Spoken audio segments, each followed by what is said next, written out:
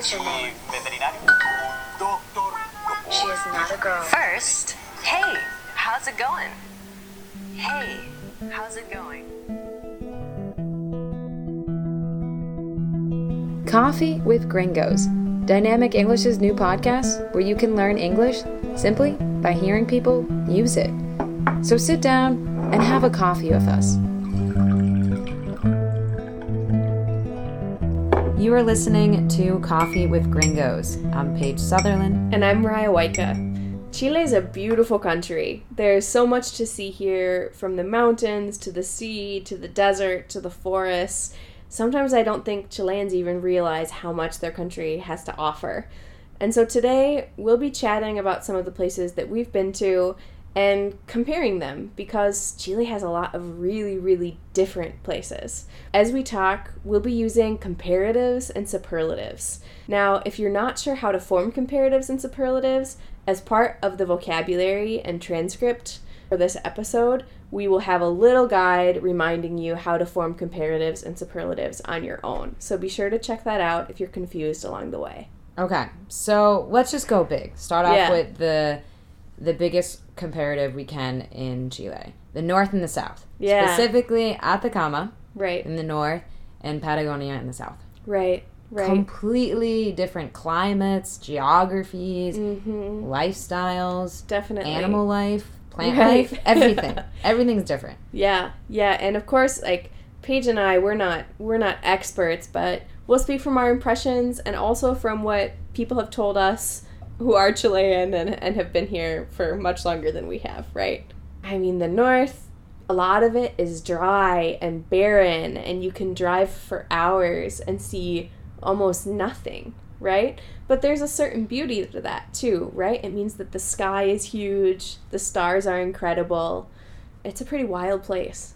Atacama Desert is the driest desert in the world. I think so too. And then you have the south, Patagonia, which is one of the coldest places in the world because it's near Antarctica. It's rainier, it's windier, there are more forests and rivers, it's more mountainous. It's so different from the north of Chile. And the fact that you can fly from one end to the next in just a few hours and experience those differences blows my mind. So you have been to Atacama and a lot of the Patagonia region. Right. What do you think is your favorite area? Yeah. It's tough because they are so different.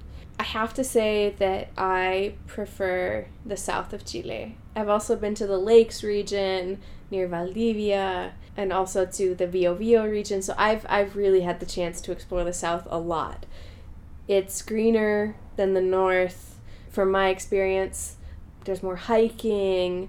I really love places that are mountainous, and the south is fantastic for that. So between the south and the north, I would have to choose the south of Chile. I'm from a place that's filled with lakes and rivers and green, and so I think I feel at home in the south of Chile, although the mountains are a difference. But how about you? Which do you prefer? I think for reasons that you stated, that the south offers more options for trekking. Like you said, I love the mountains, I love the lakes, but I have to point out in the north, the landscape is much more unique than anywhere that you'd ever have gone. I mean, you have, in a drive, you can have volcanoes in a desert. And flamingos. With geysers and flamingos. Salt flats. And then you drive even further and you have like a lagoon with snow, and it's just, the north is just much more incredible. Yeah. For me, the north was more shocking. I felt like I was on the moon. I had never had an experience like that before. I mean, I've seen mountains and rivers and lakes, and I love them, but you're completely right that to see, places that resembled the Grand Canyon, but also volcanoes and mountains in the distance and turquoise lakes in the middle of nowhere, I definitely felt more surprised in the north than in the south. Yeah. I think that the north is more exciting for a short vacation, but I could see myself living in the south of Chile. It's that sort of difference. Absolutely. I think if you're visiting Chile, you should see both. the Yeah. north and the south, because they're so different and they're both breathtaking. Right. Let's talk about the coast. Let's compare the coast and the capital. Because Chileans, especially people from Santiago, where do they go when they want to escape Santiago? They head to the beach. So let's compare the coast and the capital. I think that Santiago could be compared to a lot of European cities. It has the architecture, it has all the amenities that any city that you find in the US or Europe, but there's a lot more people, a lot more people than on the coast. Of course. Right? And the coast is much more not like modern urban, it's more like small town urban, where you have like informal living, right? You have like the colorful, artsy. You don't really get that as much in Santiago, right? As you do in like Valparaiso. No, I think that the coastal region of Chile, of course, it's less chaotic. It's less intense. It's just more relaxed than being in the city. I think that the impact of the ocean cannot be underestimated, right? It just has an impact on people. But I think that Santiago, of course, has more to offer in terms of career opportunities and culture and museums and things like that you really can only find in a metropolis. And so in that way, Santiago is much more metropolitan than the coast, of course. But I definitely, when I need a break, I also hop on a bus and head to the coast. I think in Valparaiso, it has to be stated, there's a lot more hills in Santiago. Yeah. And there's a lot more dead ends. I was in Valpo the other day, and like I was walking just using my eyes, and I was like, oh, if I just go up this street, I can go left, and it was like not possible. Right. Like Valparaiso is more confusing. Yeah, absolutely. than Santiago. Santiago is much more logically constructed. And there's less people, but there's a lot more street dogs. Yeah. For sure. Definitely. It feels at least like there's a lot more tourists. Right.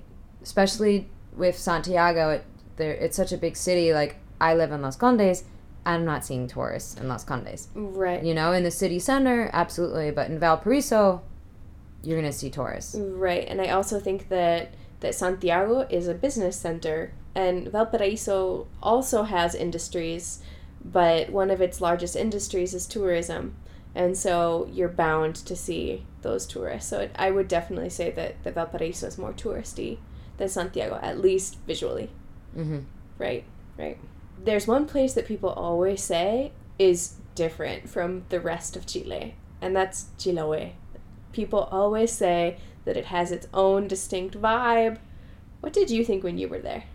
It's obviously an island, and I kind of felt like I would feel like I was on an island, but it was so big. It felt like I was in a different country, a very rural, maybe like an Ireland type, right? A lot of grass, one road. Right. Just like very small town, but it was really beautiful, and the lifestyle there is very different. It's a lot slower, less Quieter. People are just outside on, by the water. It's really a nice getaway. Right, and it's more like mystical, magical than the rest of Chile, from my experience, because it has this folklore. They have these stories, and they talk about mermaids and trolls, and so I was really surprised by that. I thought that was a fun element of being there. Another place that I haven't been, I would love to go, that I think is even more different than Chiloé or Santiago, is Easter Island. Oh, yeah. That is a place I think that you would feel like you're going back in time. Right, Isla de Pascua, exactly. That probably is the most distinct sort of destination in Chile that people sometimes forget is part of Chile, in fact. Yeah, because it is so far. Right, it's far. But it's definitely one, I think, that when you're there, I mean, they speak a different language. The culture is completely different. A lot of the people that are indigenous to the island don't go to the mainland of Chile. Right. So I think it is a very incredible place to visit if you have the chance. I would like to someday. Maybe when we visit, we can make a new a new comparative episode. The other place in Chile that's very different is, like you talked about, kind of like the lakes region, is the German influence. Right. If you go a lot to, like, say, Valdivia, right? You have, like, in Puerto Varas, you have, like, this German influence where the architecture... Yeah, it's more European than other parts of Chile. Exactly. The architecture is completely different. Right. It's more European. You can even tell by the churches, the houses, even the food. Right. Is different, and you kind of forget also that you're in Chile. Yeah, right. And of course, that's such an interesting story, how some of the folks that came here from Germany were Nazis that weren't welcome in Germany, and they escaped to South America. Not all of the Germans that came here, right? But the history is always so complex, right? But definitely the South has more of a European influence than the North. Absolutely, because that's where the folks from Germany settled. So as you can see, Chile is the longest country in the world. Right, and probably the skinniest. So its climates are different, its geographies are different. You could be on the beach, you could go skiing, you could ski on a volcano, you could be in Antarctica region, you could be in the driest desert in the world. Right. Crazy. Yeah. I don't know about you, Paige, but I just feel super fortunate to have experienced it, right?